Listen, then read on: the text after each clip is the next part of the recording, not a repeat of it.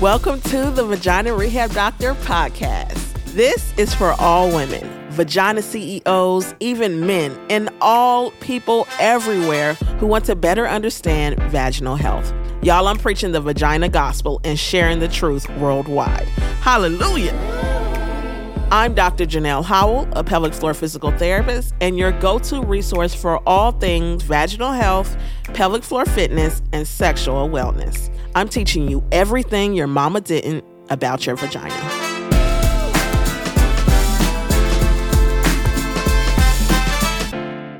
Welcome back to another episode of the Vagina Rehab Doctor podcast. We are talking about anatomy. Last week, we talked about the pelvic and sexual anatomy and how you really need to get open to the idea of exploring and inspecting your pelvic and sexual anatomy. Today, we're going to take that a step further. We're going to talk about just the clitoris and the anatomy of the clitoris. So if you are confused about the clitoris, if you want to learn more about the clitoris, if you have clitoral dysfunction and you want to nurture and take better care of your clitoris, or if you just simply are curious to know what I have to say about your clitoral anatomy, then go ahead and tune into this episode. This is going to be really, really important for you to understand, because it could change your sexual satisfaction. It could change your sex life. I'm telling you that this information, this podcast, could change your desire to be sexually intimate with your partner or with your spouse. This is important. And so let's talk about the clitoris. The clitoris is the body part on the female body that is primarily responsible for pleasure. Notice I didn't say only responsible for pleasure, because the clitoris also helps with the contraction of the uterus during birthing. The clitoris also helps our body release oxytocin, which is a endorphin of really happiness. It's called the love hormone. It's a hormone that is released when we are touched, when we are cuddled, when we are kissed, when we orgasm. The clitoris helps us with that. The clitoris also helps with vaginal lubrication. The clitoris also has connections to pelvic floor musculature. So it may even help support bladder control, because the clitoris actually intertwines and sort of crisscrosses where the urethra is. And this is why many people squirt, because when that area, the upper vaginal wall, is getting stimulated in a pleasurable and an arousing way, it leads to squirting.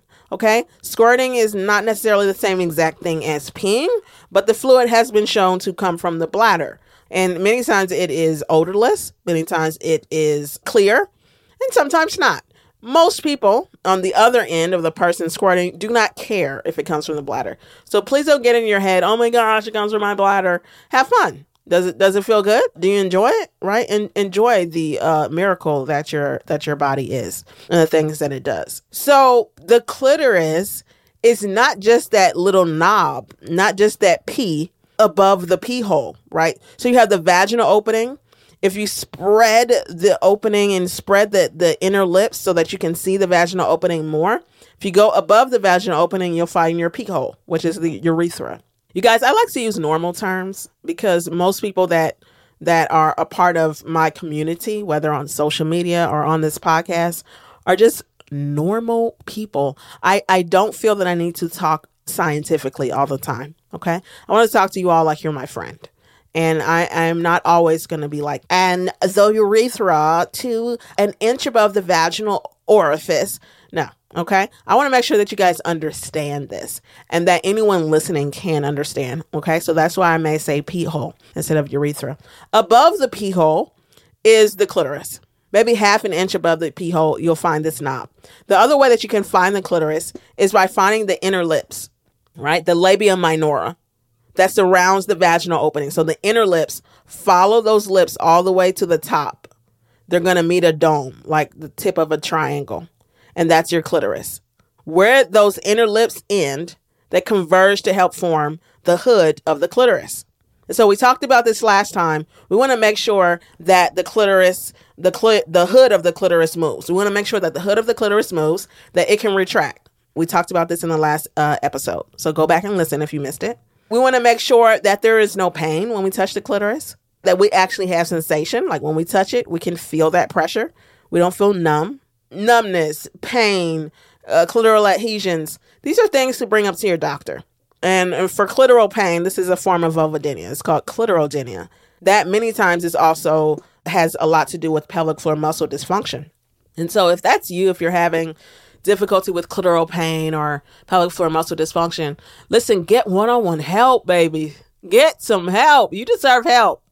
Same way we take our car to the mechanic, you need a pelvic floor physical therapist. If you're having pelvic floor dysfunction, if you can afford it. Right? If you're able to, tap into that. There's a link in my show notes if you want to work with us one-on-one. Pelvic floor physical therapist, 100% remote. All right, so let's keep talking. So with your clitoris, that's the knob, right? That's the external part. And that external part is super, super, super important because it's the most sensitive part. That's where a lot of the nerve endings are. It has thousands of nerve endings at the tip. Right there, that little knob, that little P, where we typically touch if we're self-pleasuring. Where we typically may receive stimulation via the tongue, right? Fellatio.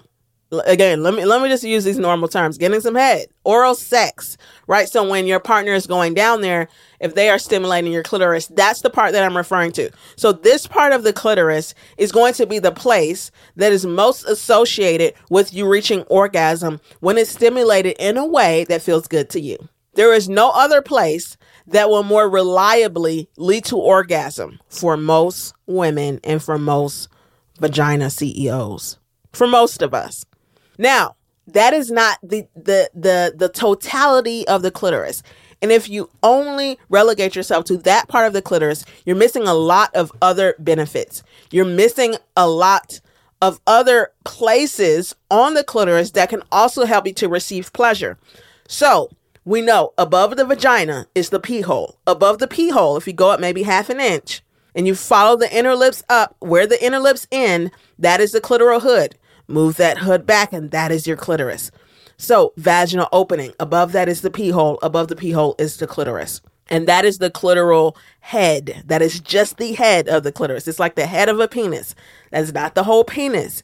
And so that place, as long as it's getting stimulated, more than likely, for a lot of us, it will lead to orgasm with sufficient stimulation, with sufficient arousal, with sufficient foreplay.